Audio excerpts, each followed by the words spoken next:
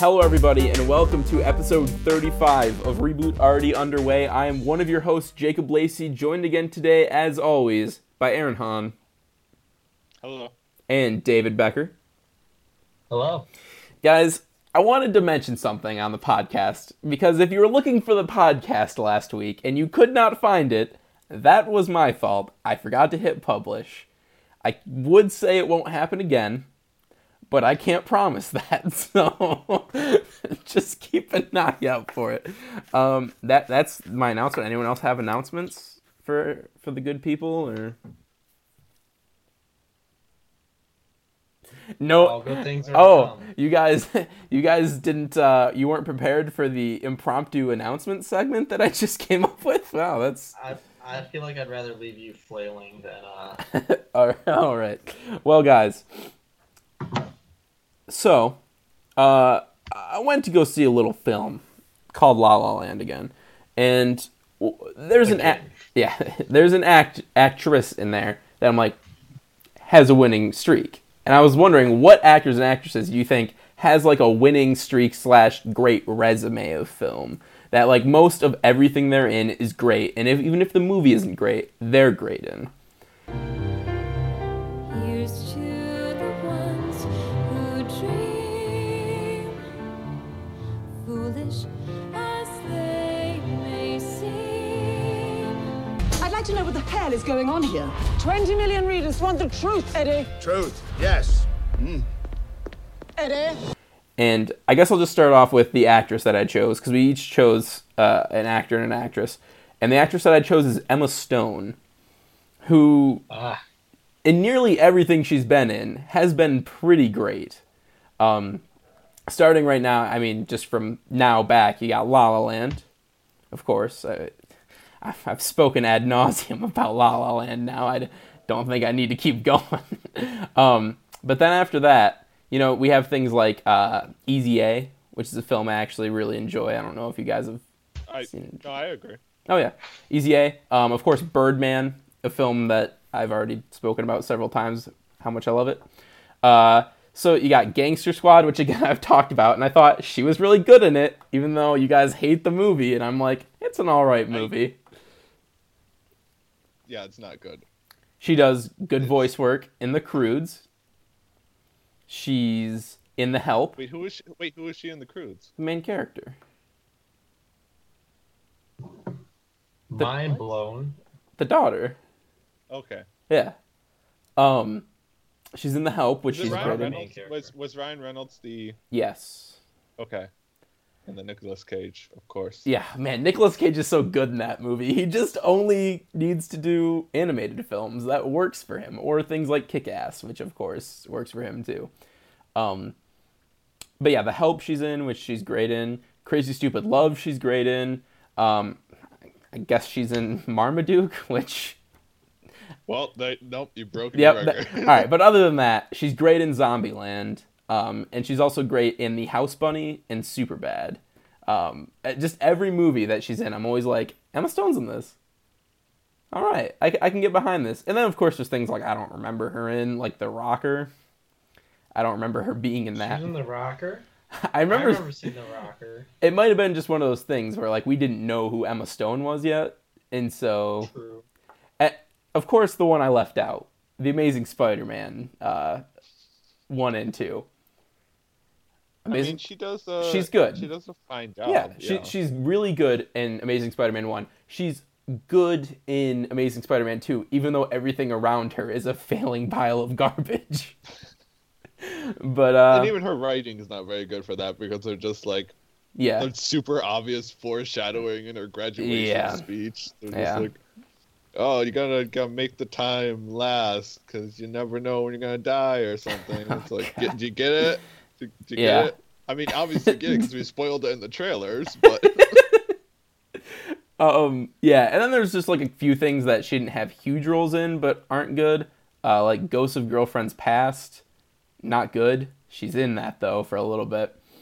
And then you can't really blame anyone for being in Movie 43, because they lied to everyone about Movie 43. So I don't, you can't take that away from her. And then there's like a couple things that I haven't seen, so I can't really count. Like Aloha, heard it wasn't good, but oh no, what? Not Aloha. That's the one where she plays like a part Asian character yes. or whatever. Yeah. But I mean, that's one real misstep in just a great catalog of other things. She has a great cameo in Popstar. Yeah, I don't know. Just I think Emma Stone, if she's not already there, is on the road to like greatness forever. As long as she keeps like getting roles that are good. don't go back to it. Don't go back to Amazing Spider-Man. Don't pull a Michael Keaton. Don't be like, I'm Batman. I'm doing all these award-winning movies. Now I'm gonna do Spider-Man: Homecoming, everyone, and a movie that I'm sure will be bad. But that's such good casting, though. You know, to get him from Birdman into Vulture. I mean, just like, come on. I suppose.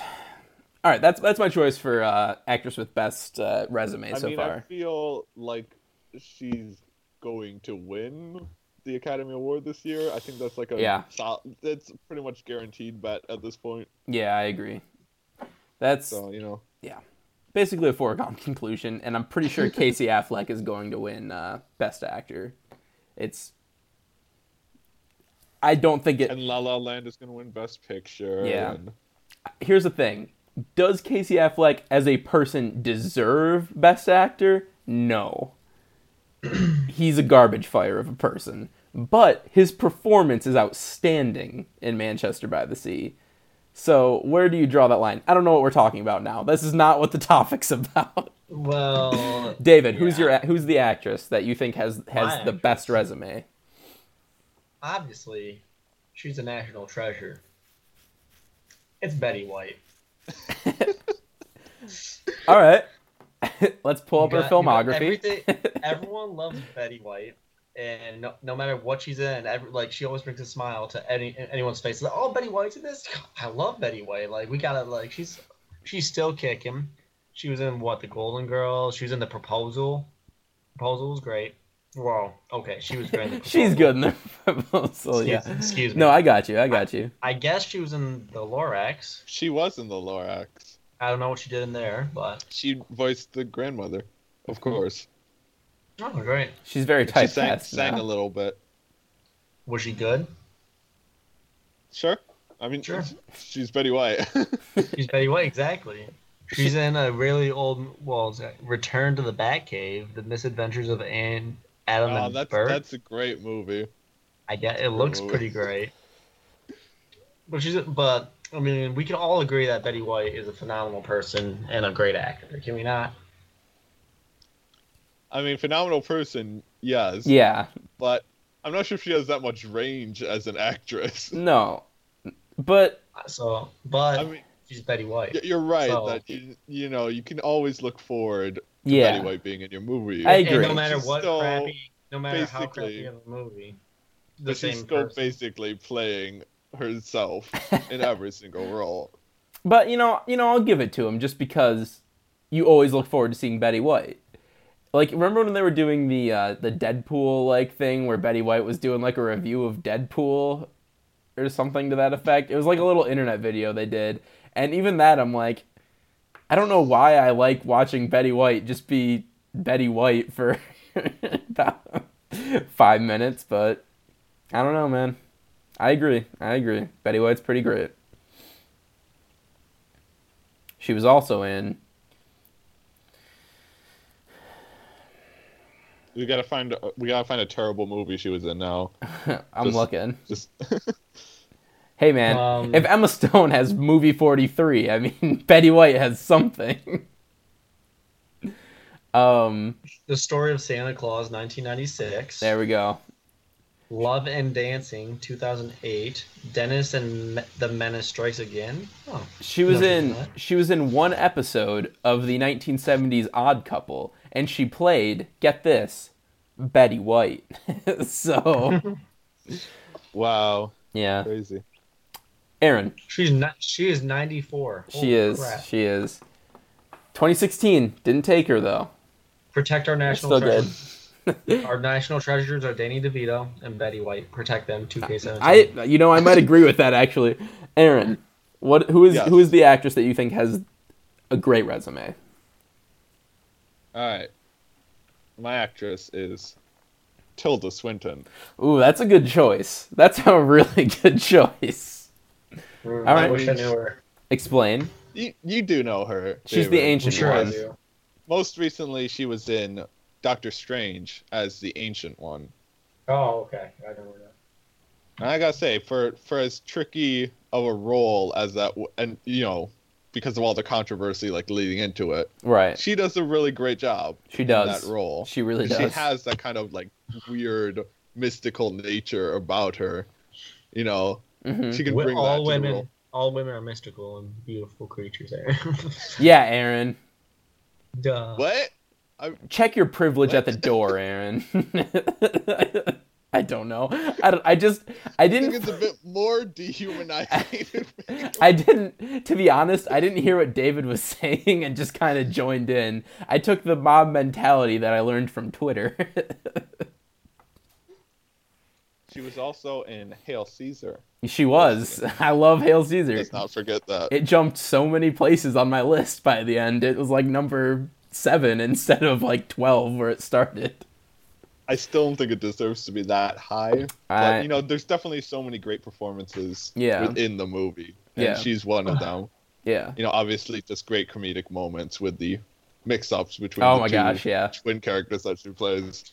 So that's great. And also, we can't forget the Chronicles of Narnia. We can't forget the Chronicles of Narnia. Even if the films kind of got... Is she the queen? Yeah, she was Snow Ice Queen or whatever. The White Witch. White Witch, yeah, whatever. Snow Queen, Elsa, yeah, whatever. They're all the same. They're all the same. Yeah. He also got Curious Case of Benjamin Button. Not seen it. Moonrise Kingdom. Not seen it. Snowpiercer. Grand Budapest Hotel. I've seen that. She's great in Grand Budapest Hotel. She also, I really enjoyed her in Constantine, when she plays like an evil angel, and she does like this very fascinating performance.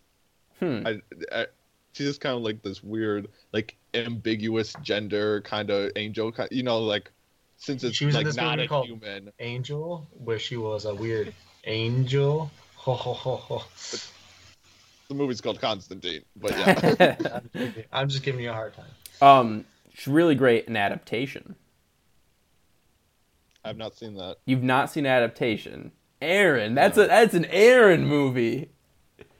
Aaron, what's it about? Wait, what is this about? I feel like I've heard of this. It's I forget the screenwriter. Gosh, Charlie Kaufman. Okay, so Charlie Kaufman had to. He was like not assigned or whatever. He took the job to write the movie version of The Orchid Thief, but he realized he couldn't write a movie on the book, so he wrote a movie about him writing the movie on The Orchid Thief, and Nicolas Cage plays Charlie Kaufman.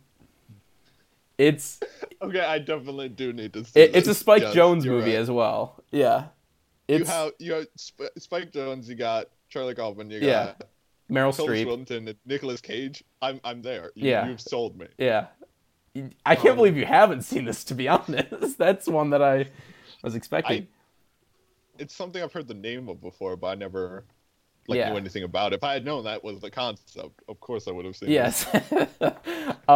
Also, I want to mention Tilda Swinton, great little cameo in Trainwreck as well. That's good. I figured you would have. I saw that on her filmography, but I was like, I don't remember that movie well enough to remember where she was. You remember the movie that they go and see with Daniel Radcliffe, or like the dog walker or whatever? Yes. She is the woman in that movie or whatever. Oh, okay. Yeah, right. So she pokes fun at herself a little bit, so that's nice. Do we want to move on to the guys? Oh, yeah. To the boys? Who wants to go first? Or am I going to go first? That would make sense for me to go first. Let me pull his little IMDb page up. Sounded weird for a moment. So I was thinking, like I said earlier, I was going to go with Michael Keaton, but then I looked and I'm like, a lot of your stuff's not that good, Michael Keaton. You have some really great stuff, and then you have Batman, and then everything in between is bad. But I decided to go with Jeremy Renner, who hasn't had a long list of movies, But the ones he has been in have all been like pretty great, and he's always great in them. So starting really where I think it starts, The Hurt Locker, he is great in. I've not seen The Town, but I hear he's great in that. Yes. I need to see The Town. He is good in that. Yeah. Mission Impossible Ghost Protocol, great in that. Thor, he has like the little, teases Hawkeye. And then that's like, okay, then after that, The Bourne Legacy, the only Bourne movie I've ever seen. I just don't understand that. And he's really great in it. The Avengers, of course, Arrival. Hawkeye. Yeah, Arrival. Hansel and Gretel Witch Hunters. Now, this movie is horrible. So bad. But he's having a good time. Like, you can tell he's like, yeah, well, I might as well make the best of a horrible situation. And There's a pretty new good, man. unrated cut, I guess. Ooh. Wait, they just made a new. I hope unrated not. cut, or that just came up. I don't know. Why would they make it like 7 years yeah. after the fact? It came out 2013. Okay. American Hustle, great. I haven't seen Mission Impossible 5 yet. I mean, he's the same character as. Yeah, so I'm assuming he's great in that as well. I have. Yeah, I have too. I've movie. only seen Mission Impossible 4. I've only There was seen the four. fourth. Ghost Protocol? Yeah, I've Yep. only seen the 4th Mission Impossible and the 4th Bourne movie. So I don't know what that says, but Well, yeah. Yeah. You should watch I do at need to least watch them. Mission Impossible 1, 3, and 5. You can skip. I 2. hear 2 is bad. Yeah. You gotta Um, watch. If you, I if you gotta donate watch all your it. Come time on, to I it, gotta you watch might as well it. watch it. It's so bad though. Age of Ultron, of course, Hawkeye, Civil War, Hawkeye. Hawkeye's awesome in both of those. I think that's where he like really hits his stride. And then Arrival, of course, which I think he's great in. And you know, he's almost 50 years old. So like, Is he really? yeah, he's 46. I guess that's kind of almost. I don't know why I said almost. But for only being in, how many movies has he been in? Let's take a look. He's already in a 2017 movie. 30 Wind River. 30 plus movies probably. Well, he would have been filming the film if it's going to be released this year. Right. He would have filmed it already, presumably. Come on, David. No, Well, I mean, I'm just that's messing definitely with this you. year, too. That's why they've listed it though, is because Yeah. they already know he's going to be in it. But yeah, for just everything he's been in since The Hurt Locker, and even 28 Weeks Later, he's okay in. But He was in National Lampoon's Senior Trip, 1995. What? What is that movie? It's National Lampoon. Yeah, I'm gonna click on it. but Oh. he's also in The Assassination of Jesse James by the coward Robert Ford, which I hear is good. Have not seen it though, so I can't speak to it.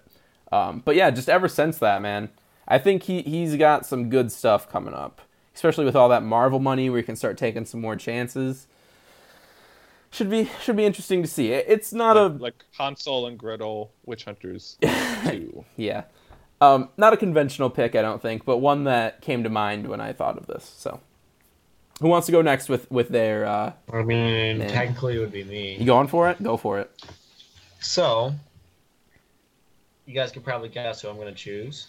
It's going to be Leonardo DiCaprio. Yeah, that's a great choice. That's Because I don't know. He only won one Oscar. He only- though, he only won- He only has one Oscar. he only won. very true. He only won one Oscar, and he only deserved one Oscar, but not for the same movie. That's true. But let's Let's get take it a look. going, Let's take a right? look. Let's take a look. I'm ready to take a deep dive into Leonardo DiCaprio. You have The Revenant, which is where he got his Oscar for. We like The Revenant. Right. It It was wasn't. a good The movie. one he would have deserved it most for. No. But he was still good in it. Agreed. Still, I mean, you have the Titanic, that classic of a movie. Yeah, I mean, What? Go David, on. do you like Titanic?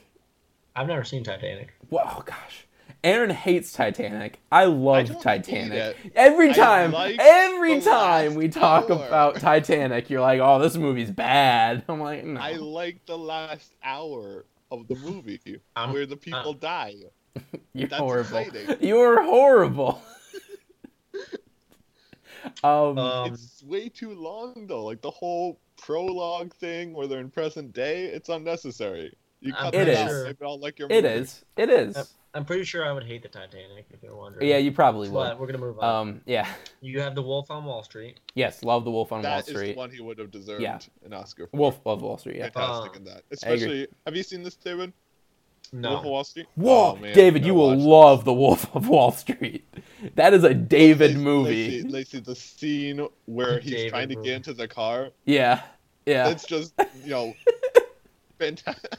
I don't understand how he did not win. No. God. I mean, that's dedication right Yeah. there. He deserved it for that.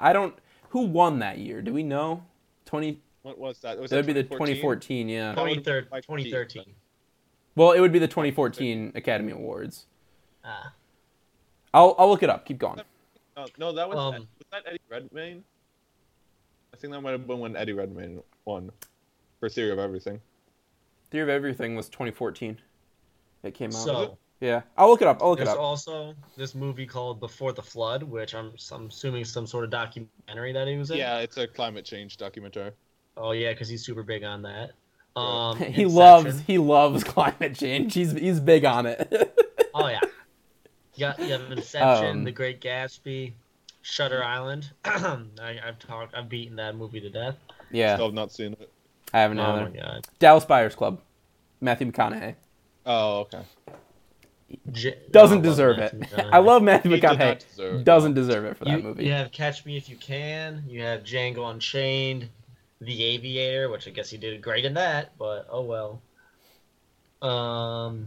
What's the one movie that he was in when he was super young and played the mental? What's Eating uh, Gilbert Grape? What's Eating Gilbert Grape? Yeah, and like wasn't he super good in that movie too? Yeah. Yeah, because people thought he Actually was, right? yeah. Yeah. Supposedly he was in Critters 3. Guys, I have a Yeah, question. that was his debut. Guys, Really? I have a question. Yes. How do we feel about Romeo and Juliet? The Baz Luhrmann. It's okay. Yeah. Okay. I wanted to know because fine. there are people who like love Romeo and Juliet. They're like, oh man. Remember when we had to watch it? Because this was like freshman year of high school. Oh my God. We had to watch Yeah. like a couple scenes from it. I'm like, this looks really bad. And then I ended up actually seeing the whole thing. I'm like, this is not good. It's not really bad, but when you take things out of context like that, it's just kind of laughable more than Well, anything. I mean, it's kind of hard to mess up Shakespeare to that, the extent where it's a complete disaster. Yeah. When you have the script Yeah. ready for you. It's like, Yeah. this is a tried and true script. Just stick to it. That's- You'll come up with that's something true. half decent. That's a good point. But yeah, Leonardo DiCaprio, really great Yeah, choice. like, I can't believe I didn't He think is of that really one. great. I personally just love him in Django Unchained when he plays the southern plantation owner, and just the villain that he plays, and how It's a different good he role is for at that. him. He doesn't Huh? usually play that kind of role, a villain. The villain, yeah, and he did it really well. And then obviously everyone's seen the video of like how he broke his hand and like he didn't mean to. Have you seen that movie? I haven't seen Django Unchained. Oh. No. Oh, there's a Oh. part where he like slams like a glass, Oh yeah, I've heard. Like yeah, a- I've heard about that. yeah, like an ashtray or something, and he cut his hand open, and he still And then just he- kept on going with the Jeez. scene. And then, yeah, and then he rubs the blood all over the girl's face. Ugh. So, yeah, but like it works, and it's like a phenomenal scene. So, I I'm don't sure know. Quentin Tarantino really enjoyed it too. Oh, God, Quentin. Just like, yeah, I'm into this. Aaron. I'm into this. Aaron. What actor do you think has a great resume? All right, I'm fairly certain you guys will agree with me on this one. Okay. No. Tom Hanks. Oh yeah, how did I not think of Tom Hanks? Oh my God. Yeah, Tom Hanks is a national treasure. he for really sure. is. We'll put him up there with Betty White and Danny DeVito. But It's yeah, just a those national three. treasure. Yeah. Those three. Yeah. But I mean, you got so many great films. You got Big. You got Forrest Gump. Even though Forrest Gump's not that great of a movie overall, you can't deny that his performance isn't good. Right. You got Apollo 13. You got Saving Private Ryan. You got the Toy Story movies. You got Green Mile, Castaway, Road to Perdition, Catch Me If You Can. We're not counting the Polar Express. That was an abomination. Can we also not count all aboard? Can we also not count gosh, why can't I think of it right now? Oh, the Da Vinci Code movies. Can we just kick those out right now and just be like, no? He gives his best ever. He tries to save the movies. He's like, oh, we're signed up for we can't another one blame, of these? We can't blame their failure on him. Okay. All right. Okay, all right. So I can give you that. You got Charlie Wilson's War. You got Cloud Atlas. I still want to see Cloud Atlas. Yeah, I would highly recommend this. I mean, it got somewhat mixed reception, but I think this is an underrated movie. Is it a David movie? Would David like it? Yeah, maybe. Well, I mean, Jacob thinks I would like The Wolf on Wall Street, which has a lot of sex and a lot of drugs in it. So maybe no, it's a David movie. It's comedic. You would like it. Really good. I don't know anyone who's seen The Wolf of Wall Street unless they're like super like easily offended that they're like, oh man, I don't like Wolf of Wall Street. I mean, like one of the opening shots, he's doing a line of blow off of a girl. So I mean, obviously, if that's too much for you, don't watch Wolf of Wall Street. Let's just preface that right now. All right, continue, Aaron. You got more recently. You got like Captain Phillips. Yes. Saving Mr. Banks. Bridge of Spies. Sully. Yeah. So like, I liked him in Sully. He's very good. All of these performances, he's just he has range. Yeah. But he's always he brings that likability to like every single role he's in. You know, it's just like you definitely look forward to seeing him in a role. Yeah, no, I completely agree. I don't know how I didn't think of Tom Hanks. Just from Toy Story trilogy alone, Tom Hanks kills it. Kills it. Did you say Apollo 13? Yes. Okay, I didn't know if I heard that or not. Yeah, Green Mile. Did you say that? Yes. Okay. Think so. I missed some of them, so I'm sorry. I tried to hit all the big ones that everyone's going to be able to. Yeah. Call out, but All right. Well, that's our actors and actresses with great resumes. Really more of just almost people to watch. You know, if you see them in a movie, usually good. Not sure about Betty White. that one, maybe. Whoa. I'm sorry, David. All right, let's move on to the upcoming movies. Until we get this Golden Girls revival going. Oh, no, please tell me that's not happening. Who knows? I don't know. It's not like Netflix a thing. Would probably be interested. Oh my god, I know they will. Wasn't that hot in Cleveland? I saw a list. Pause Okay. the whole conversation. Oh my god. A clickbait. Well, no, you don't actually have to pause. Oh, I'm just go and say it. I'm sorry. I saw a clickbait article on Facebook today, and it was 18 movies that aren't remakes or are based off another movie coming out next year. And I thought it was funny because the name of our podcast is Reboot Already. The fact that we had to make a list of movies that aren't remakes or reboots. I mean, there's obviously way more than 18 original movies coming out next year. Yeah, I agree, but I just thought it's funny how they're like, yeah, we gotta get a list because like the people need this. I'm like, but yeah, there are also plenty of reboots. Yep, we got that Jumanji reboot, and I'm excited for that. Let's move on to the upcoming movies of the week. Hey, pardon me, sir. I think you have the wrong car. Orders ready in 30 seconds, not 30 minutes. Unique, original, there's nothing like this. It's revolutionary. It's exactly what it is. Guys, before we dive into these actual movies, I want to talk about a trailer I saw.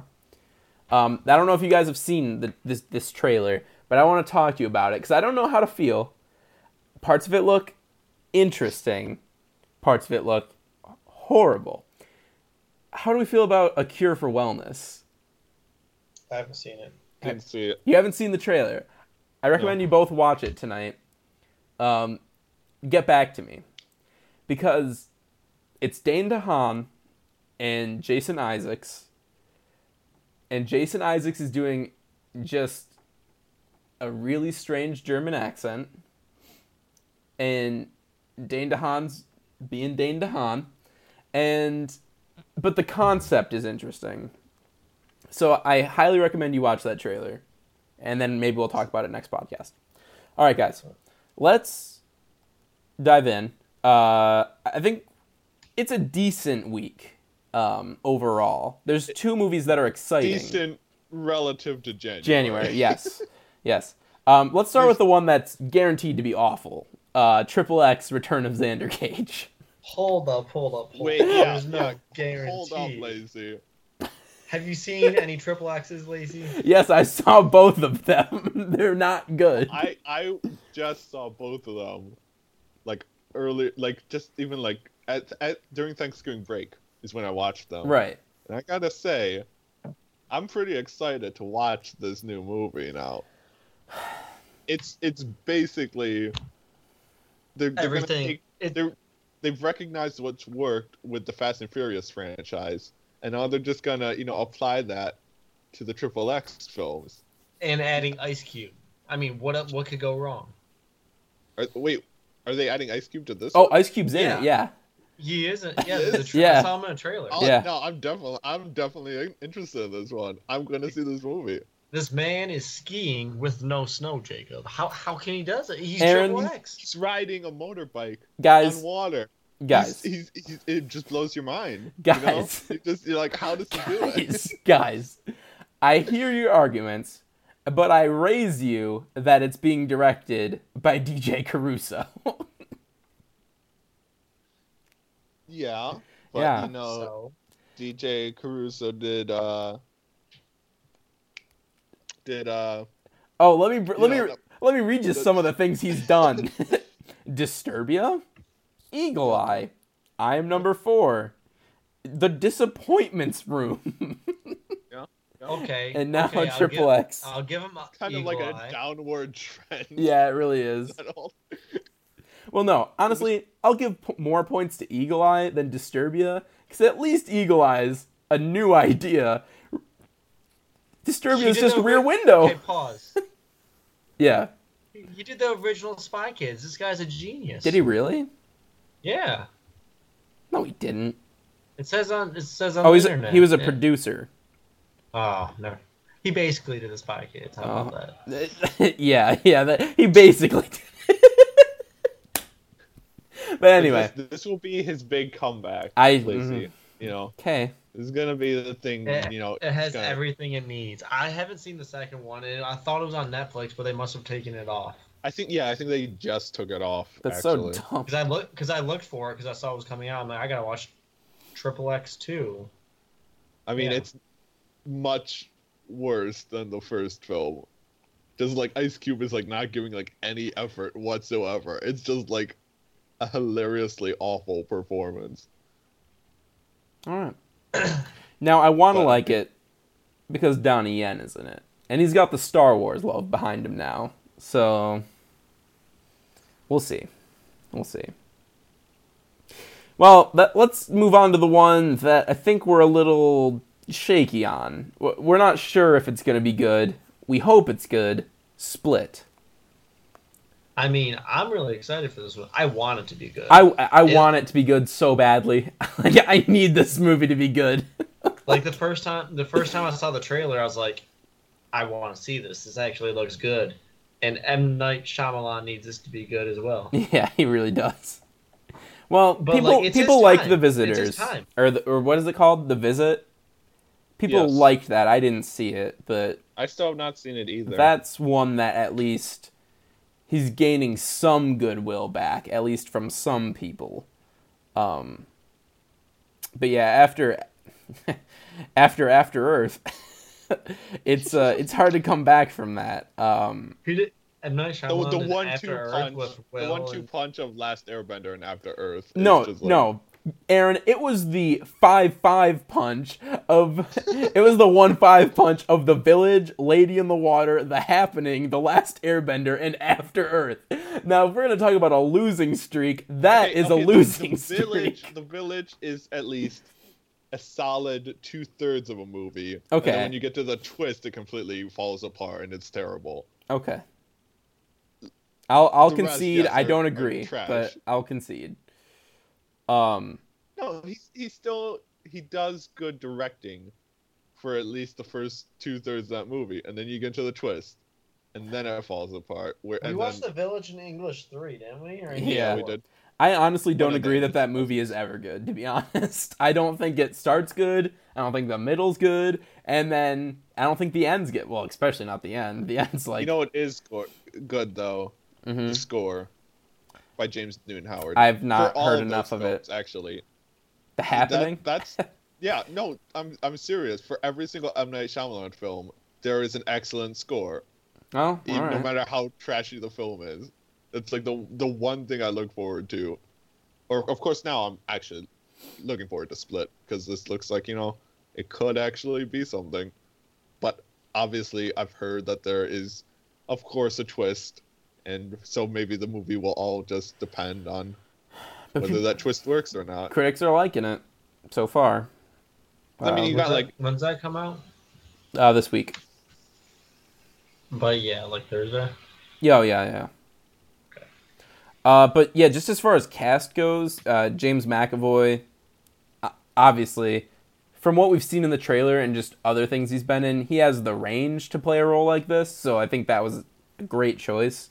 And then Anya Taylor-Joy, I'm very excited to see what she does in this movie, because she's fantastic in The Witch. So, I'm excited. And then, apparently, Haley Lou Richardson's in this as well. And she was the best friend in The Edge of 17. So, kind of seen some from her. She's pretty good. But yeah, that's one that I think I'll probably end up seeing, hopefully this weekend. I'm interested enough, so we'll see. Right. Then moving on to The Founder. What do we think about The Founder, guys? I mean, I think it's going to be good. Yeah. But I also think, obviously, they felt like this was going to be an Oscar contender, and then it's not looking good for it. So you can't help but wonder what exactly is not, like, completely working with this film, Yeah. That's...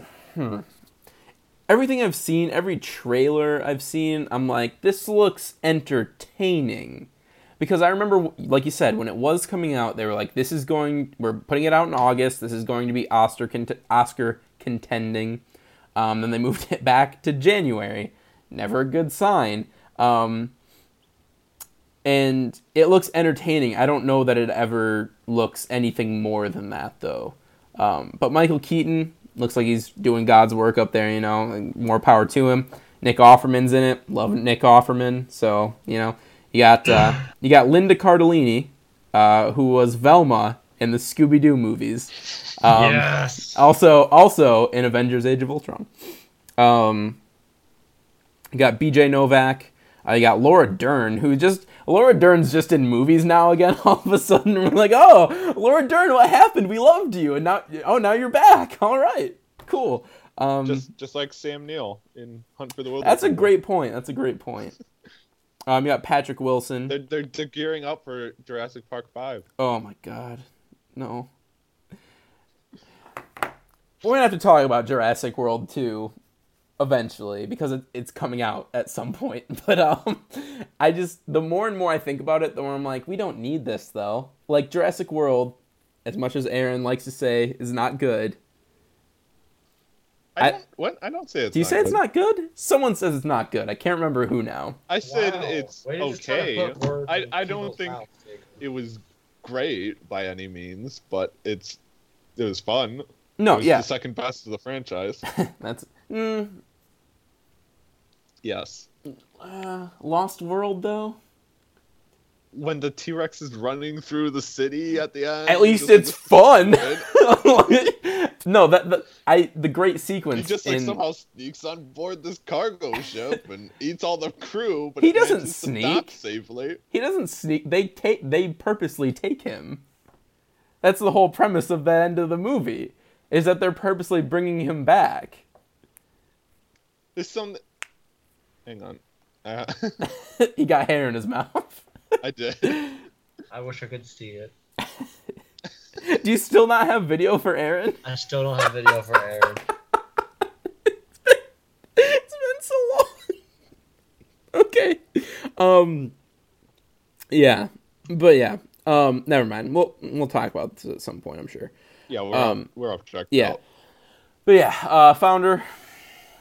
Aaron, David, what do you think? I don't think you've said much about it. I have no idea what it is. So. Oh, it's a biography. It's a biopic on the.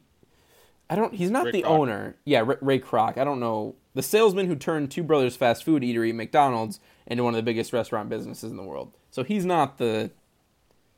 He's guy not the owner. Made McDonald's. Yeah, McDonald's. Yeah. The franchise McDonald's, as opposed to just the small restaurant that the Two Brothers started. Fun. Yeah. I mean, doesn't really sound like anything I'd be into. So. But Michael Keaton. That's the one thing we have to keep in mind. But I don't really care. You don't care about Michael Keaton? Oh man. I would kiss Michael Keaton if he was in the room with me right now. I'll tag him in the video. tag him on the podcast. I'll tweet at him when I tweet this episode out. I'll be like, "Yo, Michael Keaton, come hang out. I will kiss you." I don't understand why you think this is incentive for him to come hang out with you. All right, guys, let's move on to the "What Have We Been Watching" segment this week. Was it a vacation from hearing? Okay, because if the engine was going, we would hear a go, go, go, go, go, go. Death, Charlie? I was like...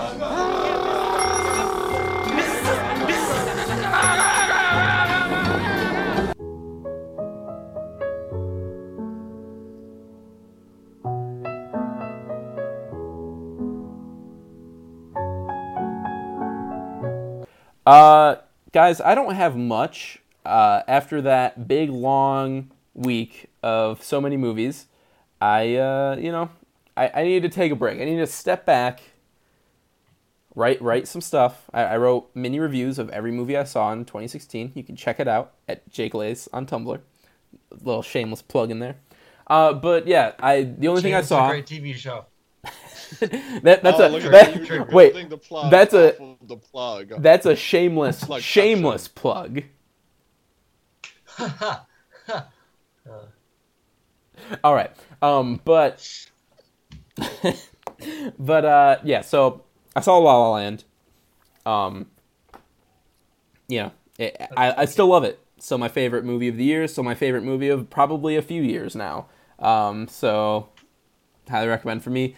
Also watched a couple episodes of Always Sunny because my sister's watching it and I just kind of hopped in and watched a couple episodes. An episode I completely forgot about for some reason is the one where Mac and the waitress are dating, or like Charlie thinks they're dating. And so Dennis is trying to get Charlie to be best friends with him instead. And there's the great moment where they leave the walkie-talkie on in Dennis's room when the waitress and him are there. And he's like, the only way it's going to work for me is if we dress like Charlie and Dennis. And they're like, well, Mac's gay. Just like instantly. And then she's like, what? And then she's like, well, I'll just like Charlie. No. You be Dennis, I'll be Charlie. It's the only way it's going to work for me. It's just that great misunderstanding there. And they never explain throughout the whole episode. Like, it never gets explained why they needed to dress like them. But yeah, watch that. And then I'm taking a short film class, or how to write short films class, basically. And we've been watching a bunch of short films. So here's a couple that you can find on YouTube. I enjoyed them for the most part, but I'll talk about them. All right, so there's The Gunslinger. Aaron, have you seen The Gunslinger? I don't think so. Wow, why not just ask me if I've seen it? David, Like, David, I know you haven't seen it. I know you would like it, though. You would like The Gunslinger. It's a good comedy short film. Also, the narrator is... gosh, we just were talking about him. Oh, Nick Offerman. Betty White. Yeah, Betty White. Nick Offerman, Adam Devine's in it. It's a fun little short film, little Western comedy thing. So highly recommend that. There's one called Doodlebug, the Christopher Nolan short film. Yes, I have seen that one. That 1997, I think that it said. So like that's like right as he was getting started, and I think he made that in film school. Man, it's really good for being like a film school. I'm like, this is where Christopher Nolan started. What hope does anyone have? It's just like, it's very atmospheric, and you're just like, man, you can see from there that like he turned into this big thing. I mean, it's obviously not as good as his other stuff. I mean, he doesn't have the budget for it, or even the talent or skill at that point, but it's very interesting to watch something that far back from a director that you really respect and see how their work has evolved from that. So I was like, imagine being like one of these big directors, like short films back in film school. Like, oh yeah, I was in Christopher Nolan's like short film back when he was like 20 in college. Yeah. And people are like, what? Pay me $20. Not a big deal. Yeah. There was one called Method, and I have to check and see who's in this. But did you guys watch Boy Meets World? Nope.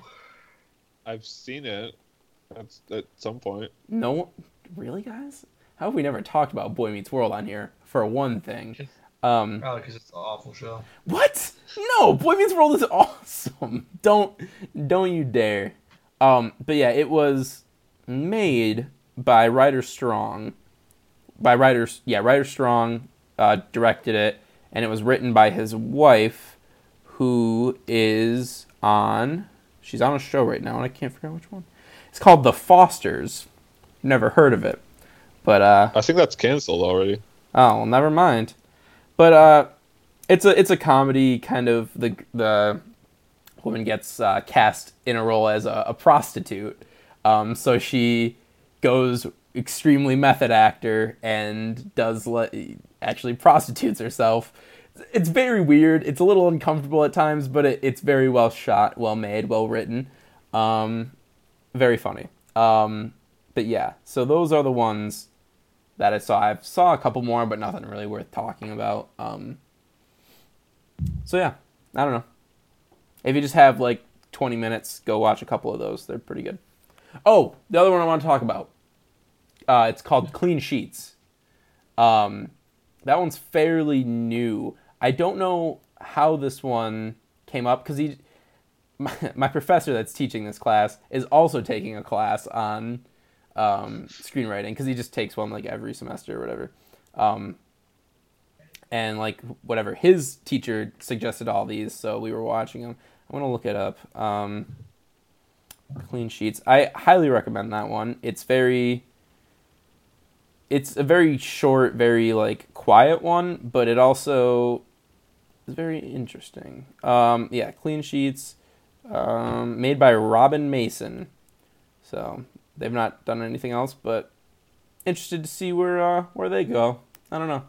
Just things I've been watching. So what have you guys been watching? Well, I mean, I have a very short list as well this week. So I'm just going to kind of scoot right in there. I watched a few episodes of Always Sunny as well. I watched The Dentist System. Okay. I love The Dentist System. One of the best episodes of the show. I just like how he explains the system, then everyone just messes up, and he's like, "No, you're not following this. Like, you have."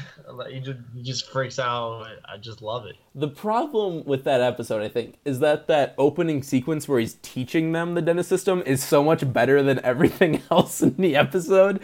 Just because of the part where he's like, "Welcome to hell" over the phone, it gets me every time. It's so horrifying. Like, who? But yeah, that's a really great episode. Yeah. I saw a couple movies. I saw Goon on Netflix. Oh, okay, yeah. That's the hockey movie. wasn't bad. No, Goon's all right. I like it, just fine. I was like, all right. Two things. Oh, I can't say that. No, probably not. It's a very inappropriate film. But it was like a stupid funny. It fit the moment. Yeah, it's very slapstick. Yeah, I got you. And then I saw a movie called Why Him? Oh, with James Franco. Oh no. What do you mean? Oh no! I kind of enjoyed it. I was like, okay, James Franco, like, you do you. I wasn't like, I didn't know how I felt about it, but like I came out pleasantly, like in a pleasant mood. I enjoyed the movie. I don't know what that says about me. Hey man, but if you can get enjoyment out of it, I mean, good on you. I mean, wait, did you see this, Lacey, or not? Oh yeah, I did.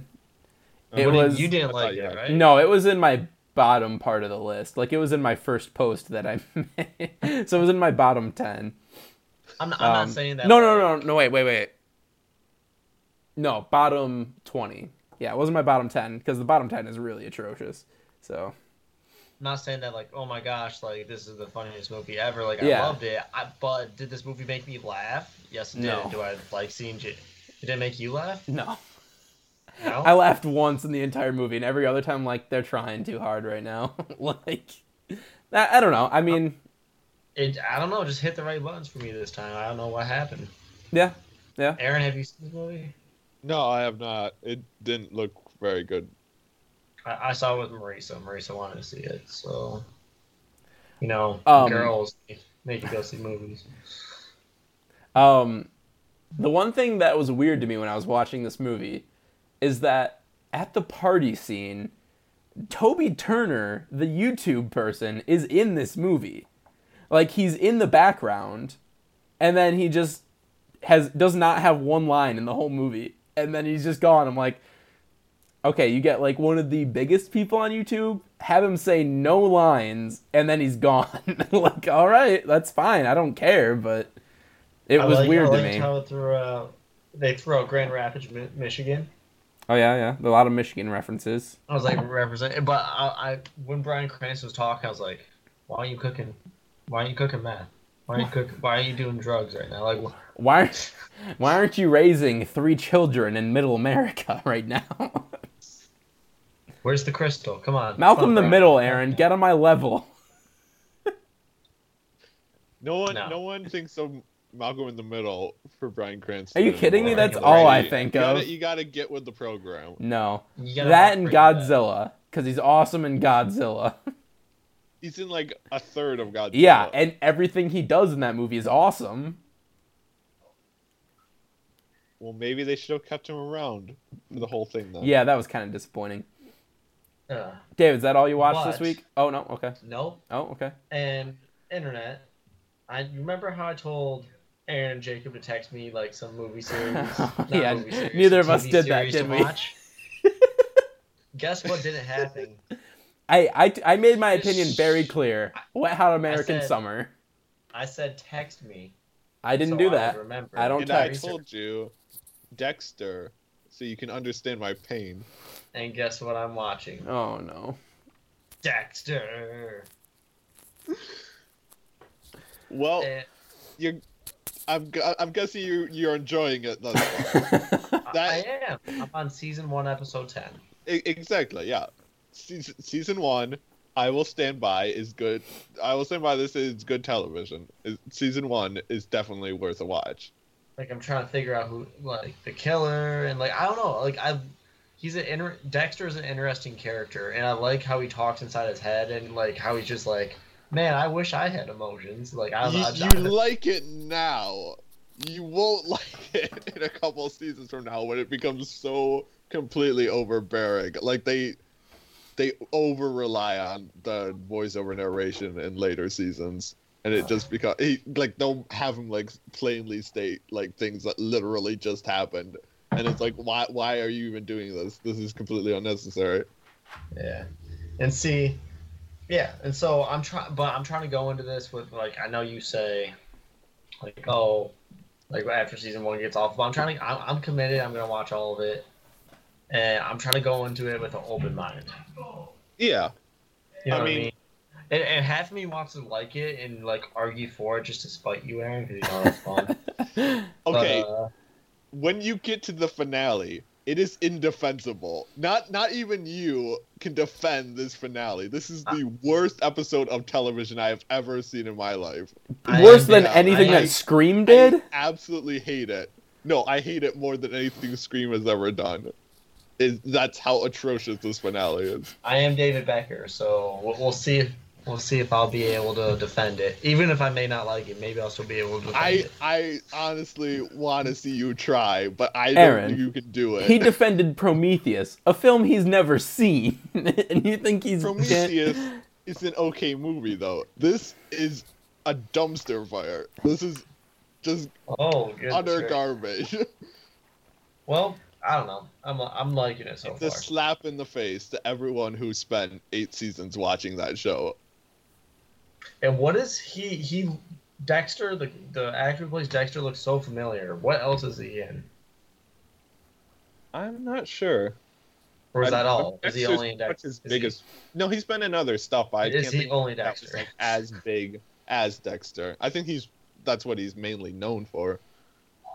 But he might have been in something else you saw. Yeah. Michael C. Hall is his name. Yeah, I'm gonna look that up. I'm looking him up right now. Oh, is that your list? David, don't type. It's loud. I'll look it up. That's all he's really been in. Aaron, what have you been watching this week? All right. I watched this film called Gentlemen Broncos. It's from the director of Napoleon Dynamite. I think this is like his third film after Napoleon Dynamite and Nacho Libre. Okay. This film. He made Nacho Libre too? He made Nacho Libre, yes. Oh my gosh, I want to meet this director. Holy crap. Yeah, but keep in mind, he also did Masterminds, so... I haven't seen Mastermind, so I can't... He's dropped off quite a big cliff. So basically, I was with my siblings in like Dollar General, and we find this Blu-ray of Gentlemen Broncos, and it's like from the director of Napoleon Dynamite and starring Jermaine Clement from Flight of the Conchords. So we're like, okay, sold. Especially since it's like $3 for the Blu-ray. Yeah. And so we watched this, and Jermaine is funny. I mean, like his character, because like it's this weird story. It's like this kid who wants to become like a sci-fi author or something. So he goes off to this camp to learn how to write novels, and then like Jermaine is like a teacher and a famous science fiction author at this camp or whatever. And so there's definitely some solid material with his character. But on the whole, this movie is just like so bizarre and so just it's like you can't exactly describe it as funny, but it's also just like it's never not interesting. Okay. It's one of those films where you're just like, sometimes you're like, I don't understand why they went in this direction, or like this is actually kind of really painful to watch. Like I don't want to watch this, but it was always interesting. That's the best way you could phrase the experience of watching this movie. All right. It's like if you like Napoleon Dynamite, you might like this movie because it basically tries to recapture the Napoleon Dynamite style. Yeah. But it doesn't do it. It never does it nearly as well. It kind of runs out of ideas like after 20 minutes. Napoleon Dynamite was just lightning in a bottle, man. You can't get it again. Like, it's gone. Just let it die. But it was good while it lasted. Mm-hmm. But you got Sam Rockwell plays, like, they do this thing where it's like they show the main character wrote like this really terrible sci-fi novel, and then they'll continually cut to like clips of like Sam Rockwell playing the main character from this sci-fi novel, and those parts are also really entertaining because I believe that. He just really commits to the role, even though it's like the dumbest sci-fi you've ever heard of or whatever. It's like it was a mixed experience. Probably wouldn't recommend it. unless you're curious based on those elements, like we were. Right. I also watched, since they put this on Netflix, I watched Alice Through the Looking Glass. Oh, not what I thought you were gonna say. I watched the Sins video to Alice Through the Looking Glass. Why is there time travel in this movie? It's so dumb. Just like, I don't understand why this is the concept they went with. Oh it doesn't fit into the Alice in Wonderland world. Like you can't do time travel rules in Wonderland. It doesn't work.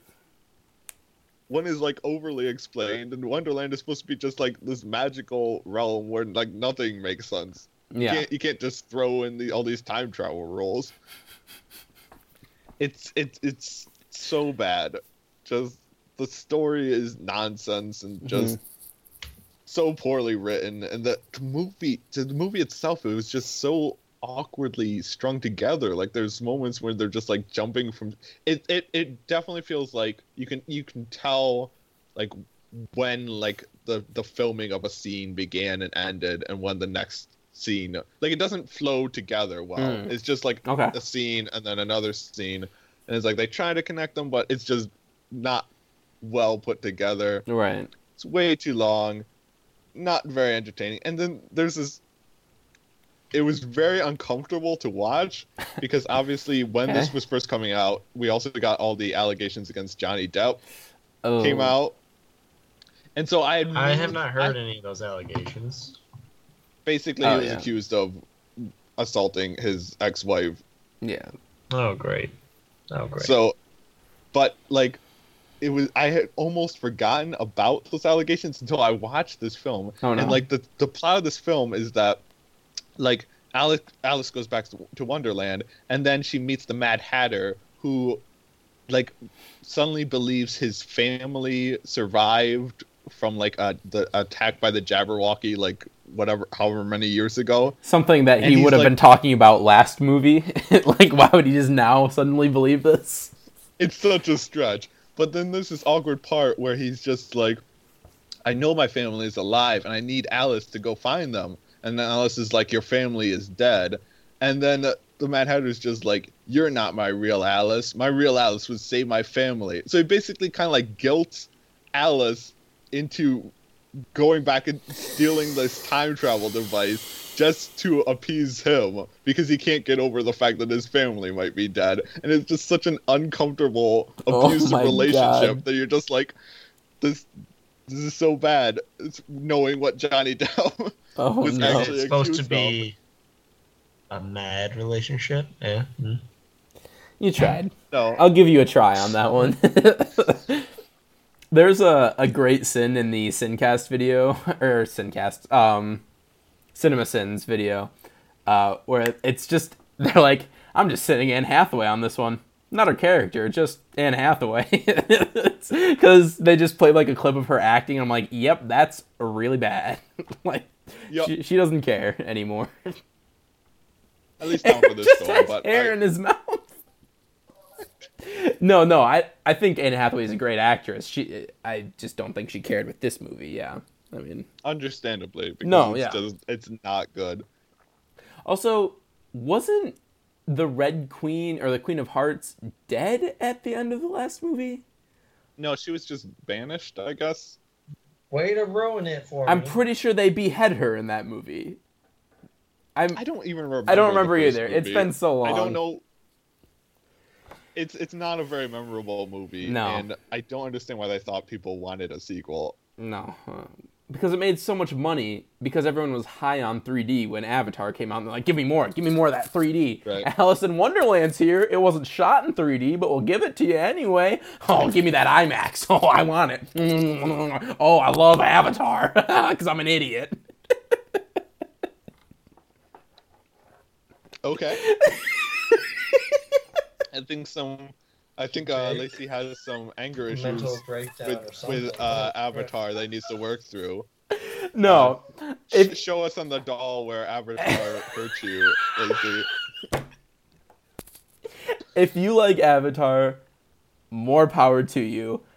I think it's a garbage film. But anyway, let's move on. Aaron, what else have you been watching? All right. So returning to that Dollar General, where we were picking up cheap movies, there was another movie that caught my eye because it's this movie called Shocker. And this is a movie directed by Wes Craven. And so I was like, Wes Craven, I've never even heard of this film. So I pick it up, I read the back, and this just sounds like an amazing movie. It's about like this serial killer who's like has this connection to this football killer through his dreams or something. I've heard of this movie. Then he gets electrocuted and like he gets sentenced to the electric chair, but then he just gains electricity powers and he tries to hunt down this football player. But then eventually, like they end up in a TV and start like chasing each other through channels or whatever. Yeah. And it was just like I was reading the synopsis and I was just like, this sounds amazing. There's so much stupid stuff going on and it's from Wes Craven. I have to buy this.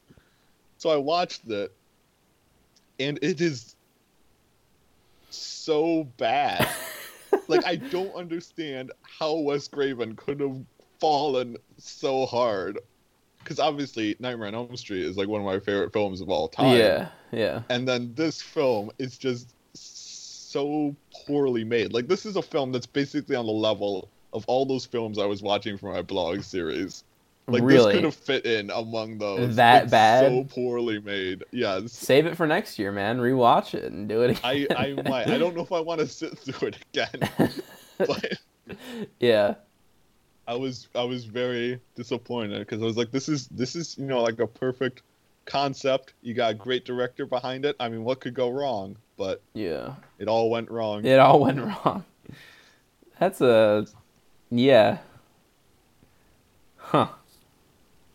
Yeah, wow. I mean, I've heard of this film. I don't know how or when, but I have heard of this. Oh, because... Yeah, never mind. I'll tell you off air. Yeah, but I have heard of this movie. Okay. Yeah. Yeah, all right. Well, maybe you'll be seeing that one again around October if Aaron can bear it for one more time. And I'll get into more detail about my disappointment with Wes Craven. Yeah. I'm glad to know that he bounced back from that. Yeah. Into New Nightmare and the Scream franchise. Right. If I had been watching that like when it first came out, I would have been like, what is happening? This guy's career is gone. He's dead. All right, what else? What else have you been watching? I also watched Sully. Oh, okay. I obviously brought up earlier with I didn't know you had already seen I'd save it for here to talk about it. So it's a good movie, I suppose. Mm-hmm. I think Tom Hanks, as I've stated before, is a great actor. He gives a great performance. And I do think, like, Clint Eastwood's directing is pretty good for most of it. Yeah. Like, the actual sequences of the plane, like, landing and everything are actually very exciting. Yes. And everything. But I do also think it's kind of like, I don't know, maybe it's just, like, the structure of the film just felt off to me.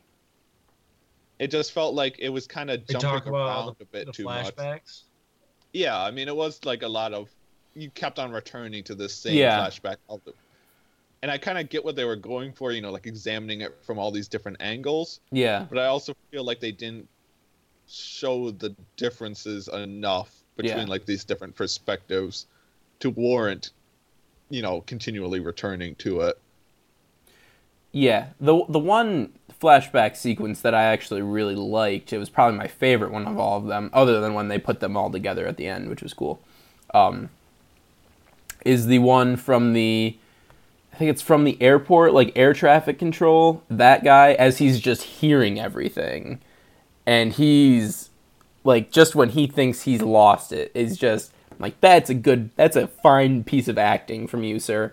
Don't know your name, probably will never see you in another movie again, but good job, sir. You got me on that. So, that's one I liked, at least, but... And just a nitpicky note, though. The lighting in this movie was pretty bad. Jacob's like...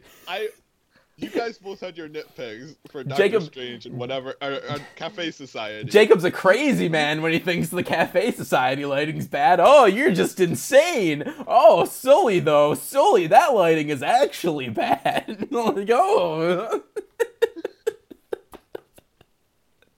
It wasn't, no, please continue. Every scene, and I noticed it, but there was just some scenes where it was just like, it was way too dark. And it just kind of like distracts you from the actual performances. Yeah, like, you can't even like see what Tom Hanks is doing because it's so dark. And then there was like this other scene when they're like around this conference table where like the lighting was so bad you just got like what's her name, the actress from Breaking Bad, who was one of like the people on the board reviewing the case or whatever, and just like her face was just like, you know, so pale because like the lighting was so off. Like it looked inhuman and it was very distracting. Now I know that they didn't actually shoot this like on the plane or whatever, but I feel like they were going for the whole natural light feel. And I don't know that they got it. I don't think they got it every time, but there are some shots like when the plane is in the river and it's dark in the cabin, but you just see that light at the end. I'm like, that's a cool shot. I like that. I like the lighting there, but I can see what you're saying. I agree with you on some of these. Right.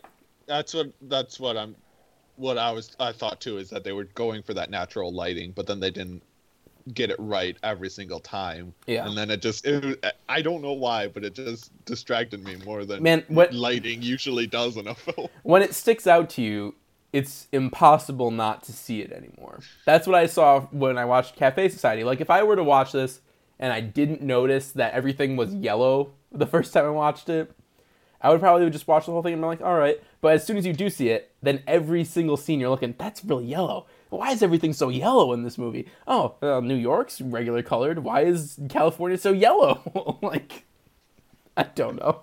But yeah. All right, well, I think we're all kind of on the same boat with Sully. We're all it was good. Yeah, it was good. But it wasn't great. Did you catch the Gran Torino huge poster in Times Square, though? How did you miss that? Oh my god, it's so self-indulgent. It's horrible. It's great. I just groaned. I was just like, no, Clint Eastwood. That's not even at the time the movie would have been out. Like, what is he... Wait, when did this event happen? I'll have to check. I did like research on it. I just checked when Gran Torino came out and when this like incident happened, but I'm like, that does not line up. But I'll check again. So you can keep going. All right, that's it for movies, and then for TV, I'm almost done with Black Mirror. Okay, yeah, I haven't even started that yet. The actual Netflix season, because before I'd been watching the seasons that were originally shown on the BBC. Oh, I didn't even know that. I thought they were all Netflix. Very interesting. The first two seasons were a BBC production, and then Netflix picked it up for season 3. So we finally got to the Netflix episodes, and you know, they didn't miss a beat really. I mean, it perfectly transitioned into this like obviously higher budget, and you got some more big names. Like you had big names before in some of the earlier episodes, like you had Haley Atwell and Donald Gleason and John Hamm and stuff in earlier episodes. But now you got like Bryce Dallas Howard and I feel like there was another big name in this season that I'm forgetting. But I don't know. But yeah, still highly recommend this show. It's just it's fantastic. It's every single episode. It makes you just reconsider so many things about technology and the prospects of where we're going, all this stuff, and it's always just brutal and haunting and all this stuff. And then I got to this one episode, San Junipero, which is like the middle episode of season 3, the Netflix season. Mm-hmm. In this episode, I don't want to spoil anything for you because I know you're going to watch this at some point. Yeah. Right? Yeah. Oh, yeah. This episode is a masterpiece of television. There's just a murder happening in David's apartment right now. Not for real. Please, no one. Not for real. There's not a real murder. No murder. It's probably a murder happening in Madden. I feel like if it was an actual murder, any podcast listener would probably be a bit late. Yeah. By the time Lacey actually point. gets these out, you know. Oh my god. You forget to hit publish one time and forget to edit one time, and it's all a big mess. Yeah, gosh. To think we should try to give him more responsibilities. Darn it. My super sleuthing was wrong. It's feasible that this could happen. Although it's not, because there is no way a banner that big for Gran Torino would ever be put up in Times Square. But the timing would be December 12th, 2008 for Gran Torino. January 2009 for Sully to happen. So it's feasible, but not at the same time. Because there is no way. There's no way. Anyway, continue. Good episode. So yeah, this episode... I don't even really want to say anything about it because, you know, it's a film that like really eases you into the concept, and just as it grows, it's just incredible what this episode is doing. And it's very interesting because it has a much different tone, I suppose, than any other episode of the season or the entire series. So it's definitely like an outlier among the rest of the show, but it's like a good outlier. Like, this is phenomenal television. Like, I can't even describe the way this episode made me feel. But all right, I'm gonna, when I do the errands, the errands are coming up. They are coming up. I'm introducing a best TV episode category. Ooh, that's a good choice. I was actually gonna do this before I saw this episode, but now after I've seen this episode, I'm just telling you guys this episode is my number one. This is one of the best episodes of television. Are the errands your own personal? Yeah. Basically, show? on my blog, I just give out awards like the Oscars would. Oh, very, very interesting. Very pretentious, but you know. Very pretentious because Star Wars won something last year, and you know, the Academy, they're so stuck up. They're like, Star Wars, no. I spit in your face, Annie Hall is better than you, Star Wars. Aaron. Yes. Can I donate some time or effort and have there be a special category called the David? What would the David be awarded for? Well, I mean, I wouldn't want to steal any of your thunder from all your errands, so I would have to see what I got left. He covers like basically everything. If it's the same as last year, I don't know. So you could get like some kind of really obscure. Exactly. Cutest butt in Hollywood, 2016 edition. Kyle Chandler. Men or women. No, number one, Dwayne The Rock Johnson. Oh, I said Kyle Chandler for some reason, and I don't know why. Does he have a good butt? I don't even know. I don't think I've ever even seen Kyle Chandler's butt, to be honest, but I'd have to think back on every film I've seen with him in it. Yeah, so I don't remember him doing. Do you already have the list of my categories? Yeah. Yeah, I have it. Do you have it in like text form, or you could like hit me up? I mean, I could write it up real quick and send it to you. Yeah, do that. All right. Off the podcast, though. Let's keep it moving. Yeah. And then the final thing I watched, I finished season 11 of Always Sunny. And Aaron, what is the best episode of Always Sunny in Philadelphia? I don't know if it's the best episode. What is the best episode of season 11? Mac and Dennis moved to the suburbs. And he's right. It's amazing. I rewatched it as well. It lived up to the hype. Yeah. You were right. Yeah. Oh my God. Such an incredible concept. The road rage is so real. Yeah, oh my God, the road rage scenes are perfect. You cow! You cow! And he's like, merge! And then he comes home and the neighbor's like, how you doing? And he just like, sure is a hot one today. I just love like the scene where he's like, oh yeah, or like the first day he comes back, he's like, oh yeah, what'd you do today? Oh, I put up the TV. He looks back, there's just holes in the wall. He's like, I missed the stud a couple times. Yeah, he searched for it a couple times. And then and the whole reason he doesn't let Matt go to work with him is because he doesn't want to listen to his CD for like 30 minutes. Where he's like, oh, how have you not been hearing that beeping the whole time? I hate you.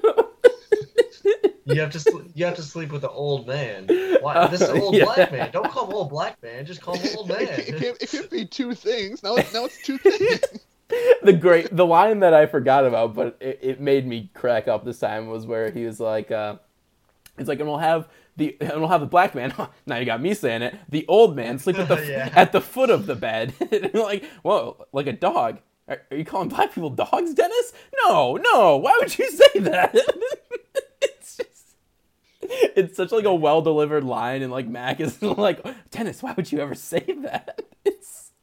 It's horribly cringy, but it's amazing. I also really like the gang hits the slopes. Yeah. Oh, agreed. Yes. Yeah. That was probably my second favorite of the season. And then I also like Frank falls out the window because they revisit a whole bunch of just like old episodes. Like, I don't know. I just thought it was hilarious when Dee got back in the helmet when they got hooked on, what is it, cocaine? Crack? Yeah, when they got hooked on crack again, and they're like, "Oh, look, we just apply for welfare." It's like, "Oh, we don't even have to explain anything. We just fill out this paperwork. It's so much easier now." Like, great. Aaron. I don't know. Aaron. Yeah. How did you feel about the Guillermo del Toro cameo, though?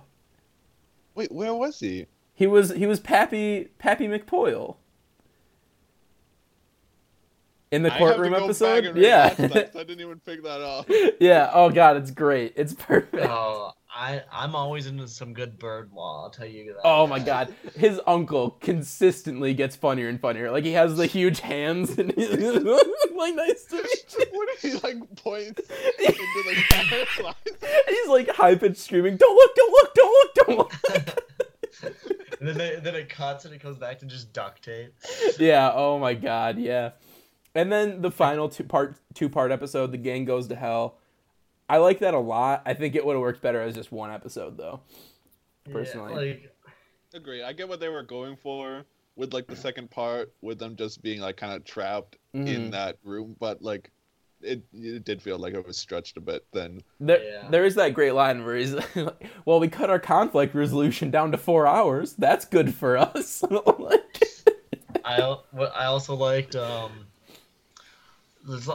they got orange juice. You mean the mixer? Like, what? The mixer?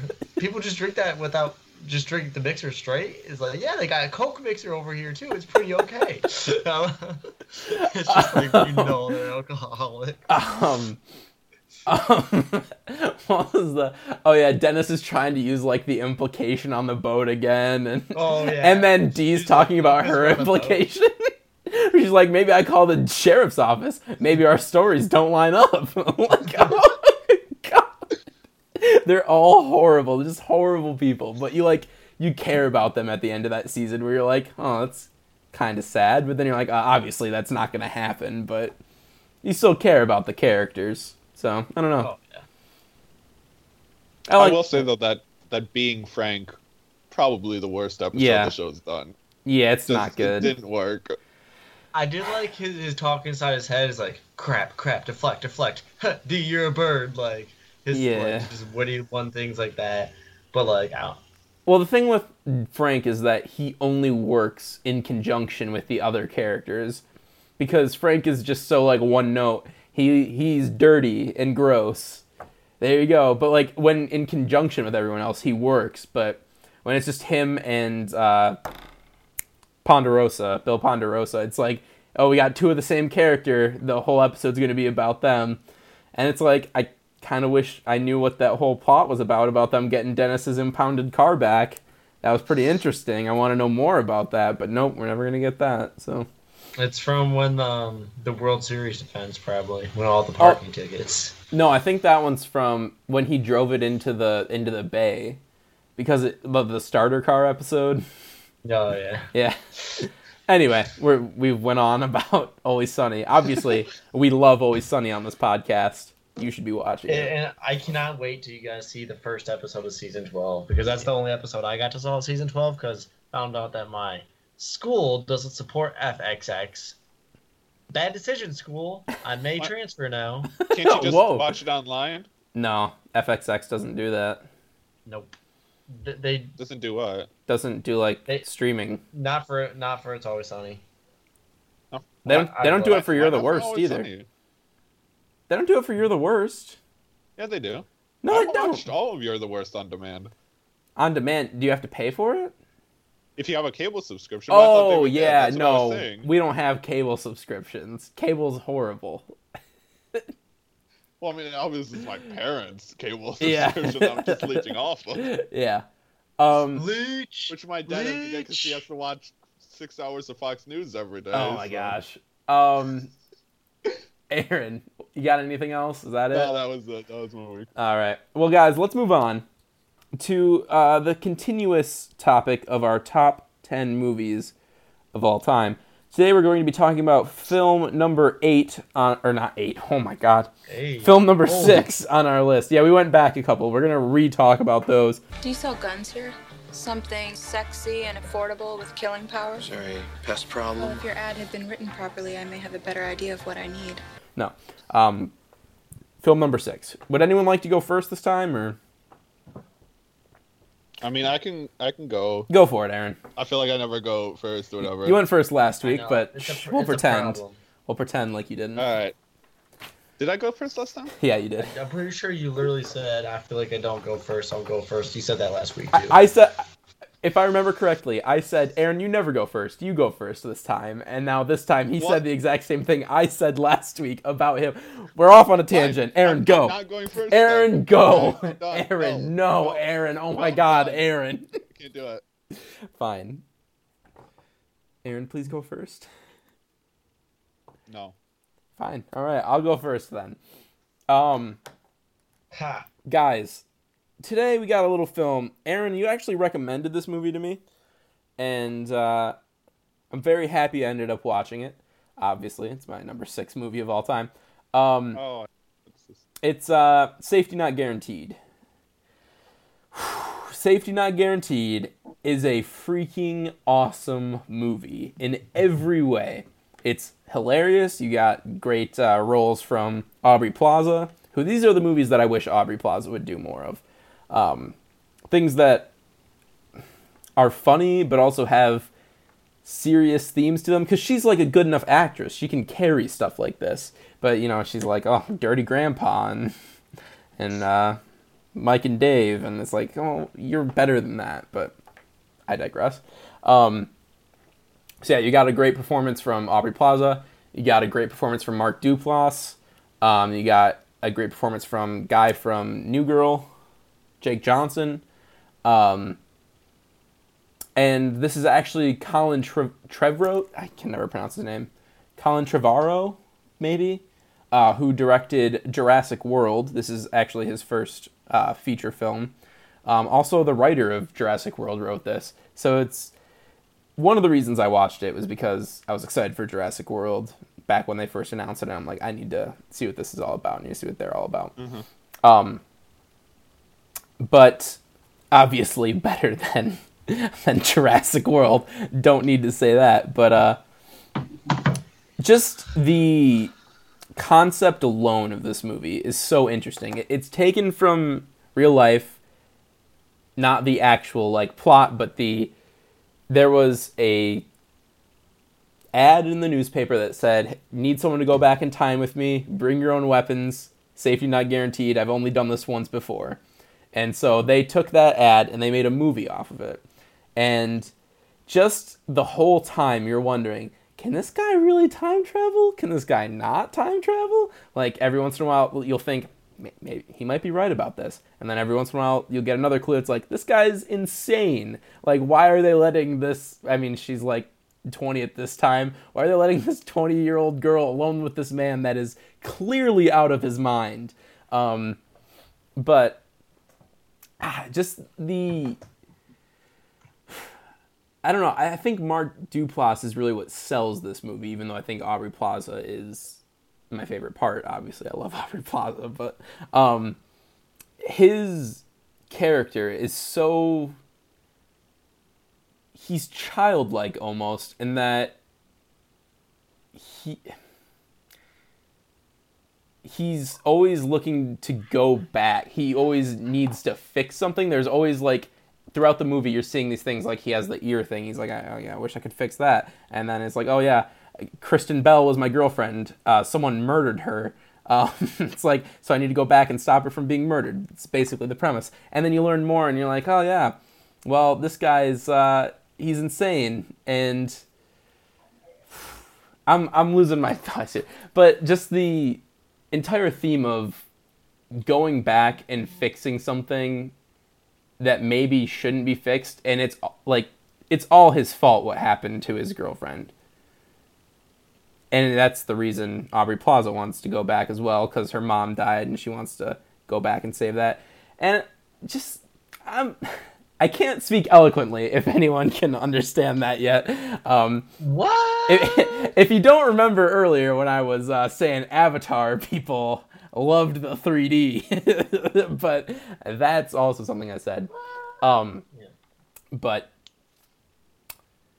just the overall themes of love and what it means to love someone and whether it's okay to let them go, even though you want to fix things, is such an interesting idea, and I think they deal with it so well. And just the relationship between Aubrey Plaza and Mark Duplass's character is so believable. Especially that scene where they're sitting around the campfire and he sings her that song, and you're like, man, this movie is just so special. And then you have Jake Johnson's character who also has an amazing subplot, which is basically with the same themes, but with his girlfriend that he knew from Summers, and realizing that he ruined everything with this girl and can never get it back. It's just about love lost, life lost, time that you can never get back, and that's just always interesting to me for some reason. Don't know what that says about me. I don't think I have that many regrets in life, but maybe I do if I like movies like this that much.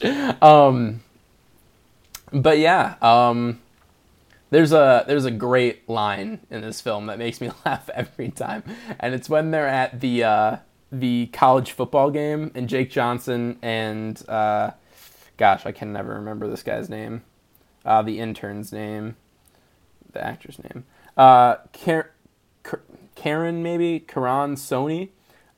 They're at the high school football game drinking beer and like getting really drunk, and then he's like, so you see anyone you want to date around here? He's like, these girls are all in high school. Yeah, and you're in college. Who do you think they want to have sex with? And they get kicked out of the football game, and it's just like, it's such like a hilarious moment, and paints Jake Johnson's character, even though you know he's kind of horrible, that's like where you're like, yeah, this guy's really messed up. But then you kind of feel for him by the end. I don't know. I love this movie. If you have not seen Safety Not Guaranteed, highly recommend. It's a good time. Just a good time watching a movie. So yeah, I mean, obviously, I recommended this to you in the first place. Yeah, as you said. So yeah. So I obviously think pretty highly of it as well. I mean, not that highly. No. You seem to have a more personal connection to the movie than I did, which Jake has a lot of distraught. Yeah, I have a lot of regrets in my I don't know why it connected with me so well. I think it's just those themes that are so interesting to me, and time travel itself is so interesting to me, and obviously love Aubrey Plaza. So sorry that everyone had to listen to me ramble about that for about 5 minutes. But Aaron, now would you like to go? Would you like to? No. Oh my God, David, would you like to go? What is your number 6? Go. What is your number 6, buddy? Go back. Stay in your place, Aaron. Ooh, got him. I wish I could see the emotion on your face. Wait. David, wait. You know what that was? Hey, that's pretty good. No, that's not going to be a thing. No. David, what's up? So, my number 6 movie is a little movie I like to call Life of Pi. Internet, I am showing Jacob and Aaron the Blu-ray that I got for Christmas of Life of Pi. I've never seen this movie. This Christmas, yeah. It was great. And I mean, I've talked about this movie before. You have. I first watched it on a plane, and I was just kind of like, I don't know if I was super out of it, and like I just it was the only thing to keep me like alive. And I was just like, this is the best movie ever. But like, this movie just blew me away. The visuals, the story, yeah. But I don't want to get too much into the ending and the story because this story's best told when you don't know anything about it and you just dive in and you soak it all up and you just like take every little bit and piece of it and just think about it. And it's just something that needs to be seen, and it completely blew me away, completely surprised me, and that's why it's my number 6. Aaron, have you seen this movie? Yeah, I have. Okay. I greatly enjoyed it as well. You agree with everything I say, Aaron? Yeah. Oh, good. I mean, again, like Lacey's, this isn't a film that I think as highly of, to the point where it'd be in my top 10, but this is still a film I would definitely recommend everyone watch. It's a very great film. Hey, we all got to watch them. Because remember, we're all watching everything that's on everyone's top 10. That's true, but I've seen all of them at this point. I've seen all of them on everyone's list. I've not seen Life of Pi, so I need to write that down. Well, you guys can just send me your list and I'll deal with them later. All right. But I feel like I was gonna say something else. No, just watch Life of Pi. Take it all in. That's nice and concise in comparison to my not concise thoughts on Safe and Not Guaranteed. So thank you, Aaron. Would you like to go now? No, I think I'll pass this round. Okay, all right. Good. I can go to sleep. I have class tomorrow morning. Your number 6 is forever shrouded in mystery now. Yes. Yeah. All right. So, actually, now that I'm thinking of this, if we're supposed to be watching all the films on each other's list, this is one I'm not sure if you'll be able to find easily, because I don't want to presume anything about your guys' list, but this is like the only foreign film that made my top 10. Oh yeah, it's foreign language film. My list after this is pretty predictable, so my entire list has been predictable, Jacob. But yeah, tell me about it. This is a film called Stalker. Okay. Which is a 1979 film by a Russian director called Andrei Tarkovsky. All right. And he was someone I was introduced to. I took a sci-fi film class, and then we watched one of his other films in that class, Solaris, which I would also highly recommend. That's on the list. Yes, it is. Yeah. Both of these are. Okay, cool. Good to know. But that one's in the Criterion collection, whereas this one has not gotten a Blu-ray release at all yet. Oh, all right. So then I really took to that film, and then I was talking with the professor of that class, and he recommended that I watch this film, Stalker. And then so when I took the world cinema class with him, I wrote a paper on this director, and I looked at this film and another one of his, Mirror, and just the combination of all three of these films just like immediately shot this director up to like one of my favorite directors of all time. Because I don't know if I can even explain it, but just I felt while watching these films that like these are the kind of films that I would like if I could make my dream films with like, you know, just like no limitations in terms of budget or concept, you know, like no need to appeal to any specific demographic besides myself. Like these are the kinds of films I would make. Yeah. And it was just oddly personal in that way, which I think was really incredible because, you know, the fact that it is a foreign film, that it is a Russian director, and be able to still have that personal connection with someone from a completely different country speaking a completely different language is kind of incredible. And that's part of the power of film, is to be able to draw those connections between people in that way, breaking through the language barrier. So obviously subtitles for this movie, right? Yes. Obviously I watched it with subtitles. I don't speak Russian. Aaron, are you in cahoots? Are you in cahoots with Putin? Yes. You heard it here first. Continue. Sorry. So basically, the basic premise of this film is that kind of like it takes place in this like war-torn region. Like it's like it doesn't ever specify what country it is, but it's like kind of parallels to Soviet Russia. And there's this within this country there is this area called the Zone, and it's just like this is a highly guarded area that is just has mysterious properties. And so this man, these two men, this writer and this scientist, hire this guy who is known as a stalker, which is where like the name comes from, who is basically this person who has the ability to guide other people through the zone to this place called the Room. And it's rumored that within the Room, the deepest wishes of your heart will be granted if you can enter this room. So it's this very interesting mix between sci-fi and just kind of like these more just like abstract philosophical concepts, and that I found very fascinating. Just like because it's a very slow moving film because it's like 3 hours long. Oh geez. And it's basically just these guys walking through this wilderness talking about life, about the possibilities of the room, about all this kind of stuff. So it is definitely like a very small appeal, I think, which is what I was talking about earlier, where it's like, you know, this isn't going to have a wide appeal because it's basically these three men just kind of like having this philosophical discussion as they wander through the wilderness. It's the Robin Hood ghosts of ghosts of Sherwood Forest. Yeah, ghosts of Sherwood Forest. Done right. Oh boy. That's a throwback to the podcast. That's an old one. No, but yeah, continue. Yeah. Sorry. So just. It's one of those films where it's just like the philosophy is just, you know, very fascinating.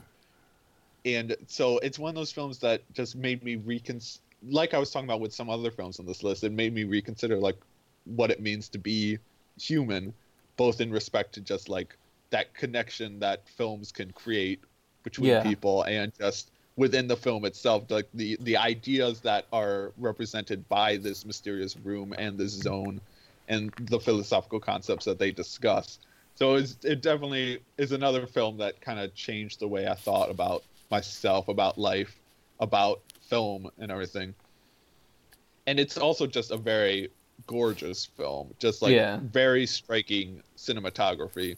There's just, it's one of those films like where you just are like, there's certain shots that just like stick with you because of how perfectly crafted they are. Like there's this one shot, I don't want to spoil exactly how this shot looks because it involves like when they actually it's hard to say it actually spoils anything because like I said, there's not a whole lot of plot to this film, right? But at the same time there is that kind of sense of discovery that is really interesting in how it pulls it off.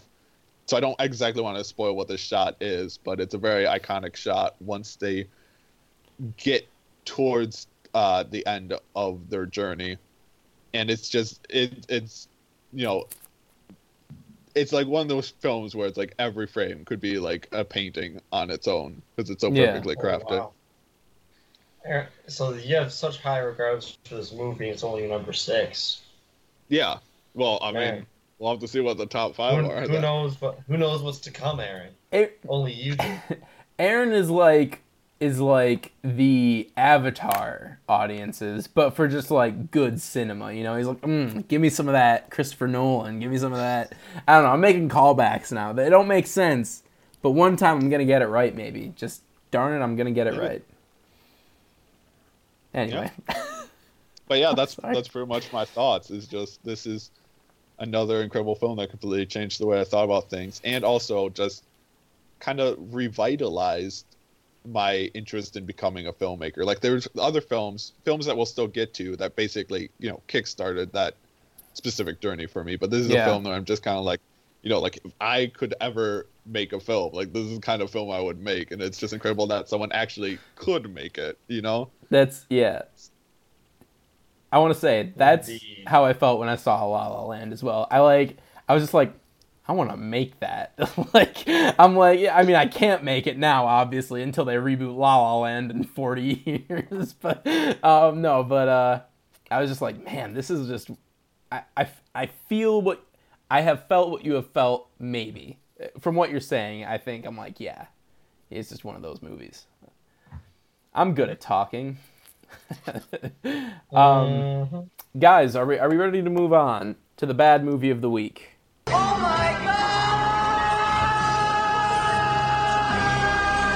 God! I did not hit her. I did not. Oh, hi, Mark. Hey, give me my ball. Garbage day! Huh? No! Uh-huh. All right, well, I have the bad movie, and it is certainly bad. Guys, let's talk about a little movie that I like to call A Good Day to Die Hard. This is number 5, right? Yes. Is this the one with the sun? Yes. I've seen this one. Let's take this movie to task right now, all right? So my family tried to give up 20 minutes into this film, and I'm like, no, we gotta stick with it. It's too late. We rented it. We gotta finish this. So I forced them to sit through the. Oh my God! And I regret it. Yeah, it's one of the worst decisions of my life. It gets longer and dumber. The more it gets longer, it gets. It gets longer the longer it goes on. I mean, it gets louder and dumber the longer it goes on, but longer is true. It's a true statement. So it feels like it's dragging on forever. Yeah, is what I thought you were trying to get. I don't remember this movie. I remember seeing it. I remember there's the scene where they jump out the window into the pool. Yeah. The thing that. So here's the thing: John McClane, Die Hard 1, normal guy. Die Hard 2, normal guy. Die Hard 3, cop now, still normal guy. Number 4, some of these things don't look survivable, John McClane. Die Hard 5, oh my God, he's a superhero now. Like, there's this shot where, this is where I was like, no, this movie is so dumb. It's when he gets into like the I think it's either a helicopter or an airplane. It's probably helicopter. But he opens the back hatch of the helicopter and reverses the car out, pulling the helicopter down with the car, jumps out, and then that's the thing that you're talking about, where they go through the window and into this pool. Oh yeah, and guess what? It's in Chernobyl. Like, why? Like, why? There's still water in Chernobyl, I guess. No, I mean, that's not totally unfeasible, but just why does this take place in Chernobyl? It just like, no, it was just. Die Hard makes so much sense because it's an enclosed little space, you know. It's like Home Alone, but for adults, right? Like, and thank you. And now it's just like John McClane is just regular every guy. Not he was regular everyday guy. Now he's regular every superhero you see in every movie. He's Vin Diesel in the Fast and Furious. All right, they never die. They're never going to be able to die. Like, or like Vin Diesel in the Triple X. Oh my God! All right. Hey, Aaron, I was waiting for it. But Jai Courtney is absolutely horrendous in this film. Like, he is so bad, and it's not surprising because he's been bad in nearly everything he's ever been in, and he's always been in bad movies, except Suicide Squad, where he's the best part of the movie. But you're just like, how did we get here? Because even Die Hard with a Vengeance... No. Yeah, Die Hard with a Vengeance is the fourth one, right? No, Live Free or Die Hard. Live Free, Die Hard. Thank you. Know your Die Hard series. I actually kind of still... Lacey. Yeah, I know, I'm sorry. I actually still kind of like Die Hard 4. It's That's my mom's favorite Die Hard. It's the PG-13 one. That's probably why. Yeah. That one's okay, and like there's enjoyment out of it still, But then this one, it's just such a slog to get through, and you're like, oh my god, why is everything so cliche? Why is he saying, I'm on vacation, I'm supposed to be on vacation? Why is that a line? He's not even on vacation. No! He went there to look for his son. No. It's such a dumb line. And he repeats it several times throughout the course of the movie. Like, it's like, yeah, what does Jonathan Killian need in this movie? Yeah, a really dumb catchphrase that doesn't make any sense. Yeah, let's give it to him. But you have, on the poster, you got Yippee-ki-yay, Mother Russia. Oh, yeah. What a great tagline. I mean, I think that's pretty much all. They're just like, they saw that tagline. Like, well, like we need a movie now. Yeah. I hate this movie. Very much so. I think what's really interesting about this movie is this was the first Die Hard movie that was written specifically as a Die Hard movie. Right. Like, all the other movies were just, like, based on some other book or a spec script that someone else wrote that they transformed into Die Hard movies. And it's the and worst is the first one. Which is, like, we're going in, we're writing this from the ground up as a Die Hard movie, and it's the worst one. Yeah. It's like, how did you mess it up? I just, and the twist is so dumb. The twist might be like, it's not dumb because it doesn't make any sense. It's dumb because they tried to trick you, even though this is the thing that you guess, that guy's gonna be evil. Yeah, well, what do you know? He's evil. Like, they try so hard to convince you throughout the movie that this guy's a good guy, and then all of a sudden they act like it's a surprise when he's actually evil? Like, no, that's not how character reveals work. But whatever, Die Hard. You know, you had a good run. But it's time to take you out back and... Wait, what's happening with Die Hard Year One? Are they still moving forward with that? Excuse me, what? The prequel. Exactly. There's a prequel? They were working on a prequel, like, last year. Was Max Landis working on this movie? Maybe? Because I listened to a podcast where he pitched a Die Hard idea.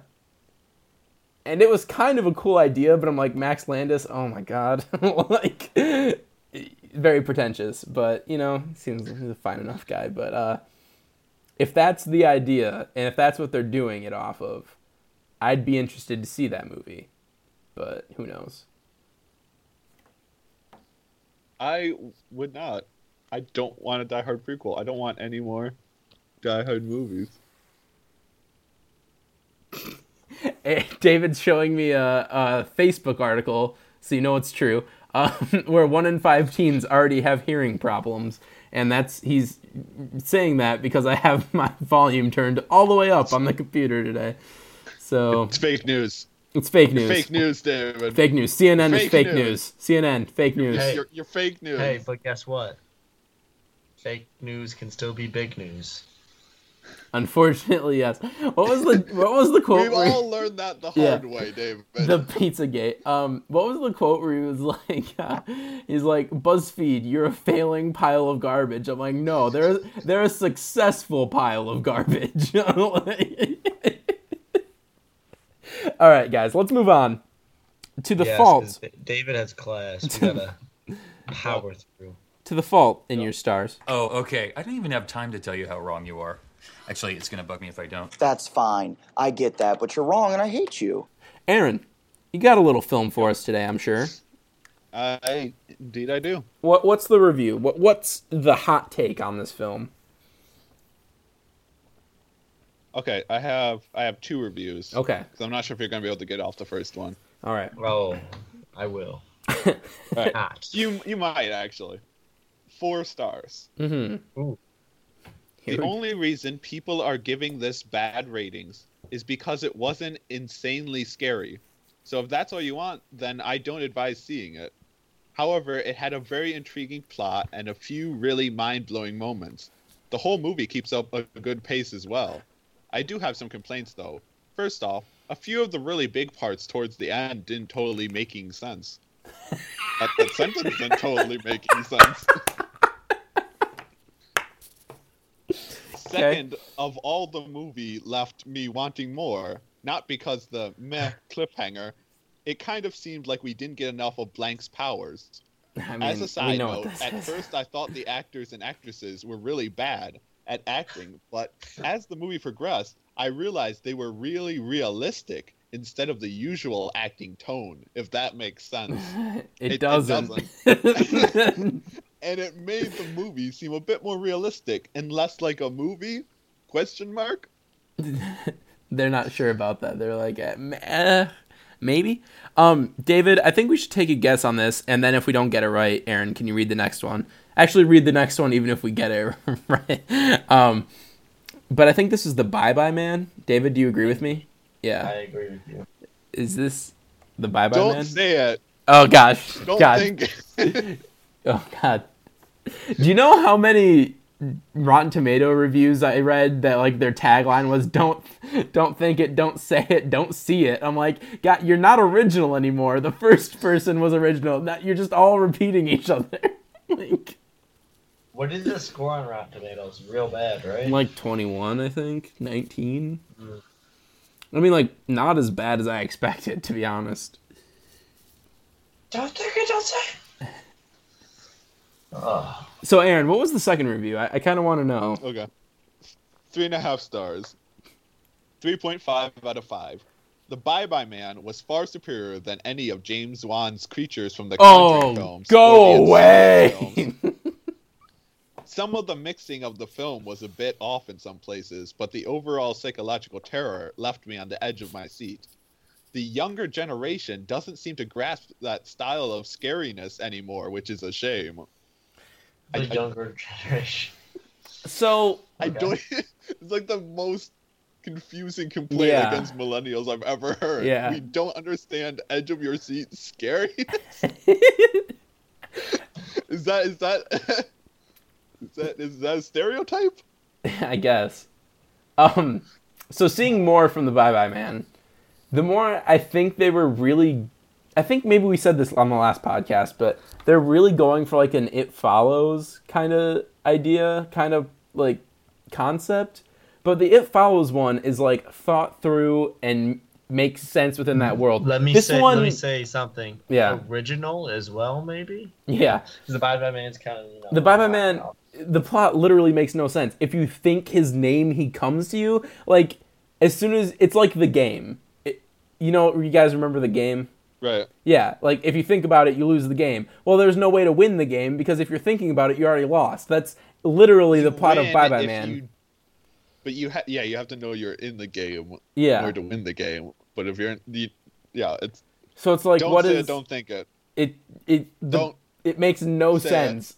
Sorry. Don't think it.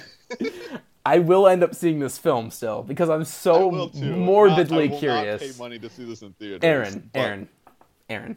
Hear me out right now. I gotta finish this review. Oh, it wasn't done. Oh my god, I didn't even know. Oh, all right. Yeah. Okay, the youngest generation doesn't seem to grasp that style of scariness anymore, which is a shame.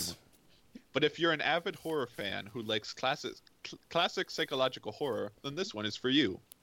The Hound, I'll admit, was a laughable CGI effect that served no scariness to the film. But I'm sure they'll improve some things in the sequel it sets itself up for. Oh, God. It's a shame that horror films like this get such low ratings, when it's usually just a kind of scariness which is getting lost in the new generation.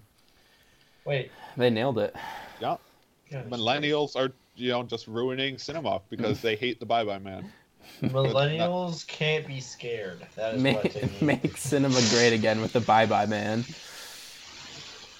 I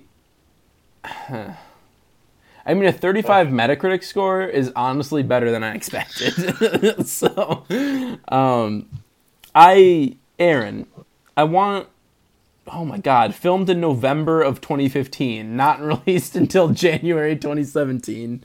Oh, great, guys. Aaron, I think we should start now with our 2017 movies. We realize this is going to be a competition again.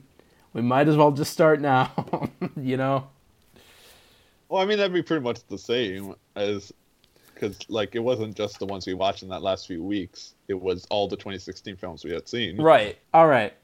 Guys, thank you for listening to another episode of Reboot Already Underway, episode 35. Guys, a lot of episodes already. We're halfway to 70. I don't know what that means. No, yeah. We're halfway to passing? That's true. Yes. Yeah. That is passing? a great place I'd like to be. No, that is true, yeah. 70s passing. If you want to find us around the internet, you can find us at Reboot Already on Twitter. You can find us on SoundCloud, on iTunes.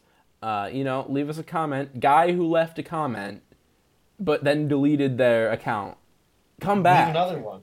Leave a new comment. Come back. We want to hear from you. I'm sorry if my avatar comments offended you in any way. If you want to try to offend Jacob, please. Offend me, please. You go on Twitter and roast me, please. I want to be roasted. But guys, those slings are so funny. yeah, they are. If you want to find Aaron around the internet, you can find him at Little Flame Dude on Twitter. As he said earlier, the errands are coming up very soon, so you can look for that. As soon as I see La La Land. Yeah. With a special David. To be thrown in there. All right. So this clever blog name is already taken on Tumblr for Aaron. David, if you want to find him around the internet, you can find him at dbex15 on Twitter. And if you want to find me around the internet, you can find me at Jacob Scott Music on Twitter, Jake Lace on Tumblr. I just posted 8 different posts of reviews of movies that I saw in 2016. I'm having the opposite problem that everyone else has.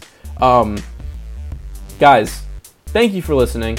Aaron, David, thank you for joining, as always. We'll see you all again next week with a brand new episode where we'll talk about the Bye Bye Man. I get it. All right. See you guys next week. Goodbye.